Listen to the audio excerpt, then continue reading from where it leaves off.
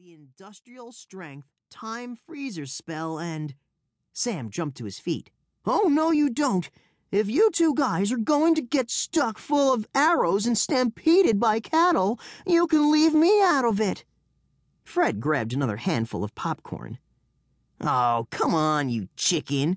We've handled giants, dragons, wizards, and pirates. What could be so bad about being cowboys? I held the book in my lap. Sam adjusted his glasses like he always does when he gets excited. Don't touch that book, Joe.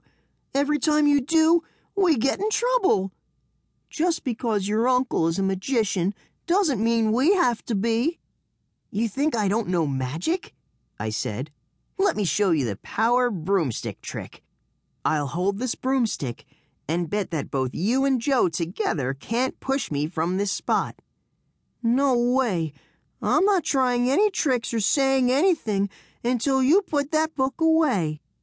But what if we could wish for something safe, like being cowboys for just 24 hours? Said Fred. No, that wouldn't work, I said, leaning on the broomstick. What you have to do is... Wait! Stop! Shut up! Said Sam. Don't say another word. I know exactly what's going to happen. One of you two wizards is going to say something stupid like, Yippee-ki-yee-yippee, yippee-ki-yee-yo. Take us back to cowboys long, long ago. Then that stupid green time-traveling mist will start to swirl around, and we'll be in big trouble again. That would probably work, I said. Sam adjusted his glasses and stared at me. What did you say? A faint wisp of green mist began to curl out of the book. I think that rhymed spell would probably work. Oh, no, said Sam. The green mist swirled thicker and deeper. Oh, yes, I said. The mist rose over our shoes, the couch, the TV. Yee-haw, said Fred. Chapter 2. High noon.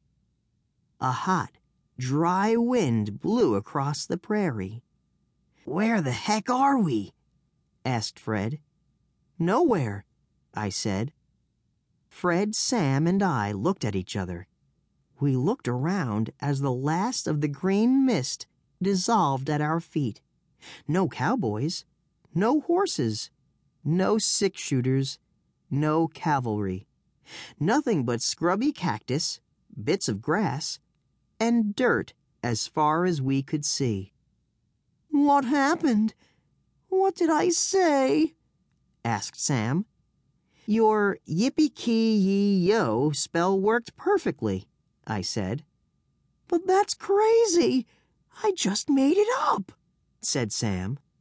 How are we supposed to know how the book works if it keeps changing how it works? Fred kicked at a cactus and sent up a cloud of dust.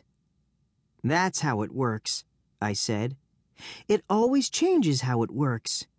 Oh, great, said Sam. So how do we get home again? That always stays the same. The only way to get back to our time is to find the book in this time. Sam looked around at the grass, the dirt, the sun. Oh, thank goodness! What a relief! I mean, it should be a snap to find the book out here. You look under that cactus. I'll look under this one. And in about 100 years, we should be done. Shh, said Fred, holding up his hand. Do you hear that? Sam and I listened. Yeah, I hear the vultures circling. They're fighting over who gets to be first to pick our bones, said Sam. Give me a break, said Fred. You're the one who wished us here. There must be cowboys around here somewhere. Yeah, the book has never been wrong before, I added. This is true, said Sam. The book has almost gotten us killed with King Arthur. The book has almost gotten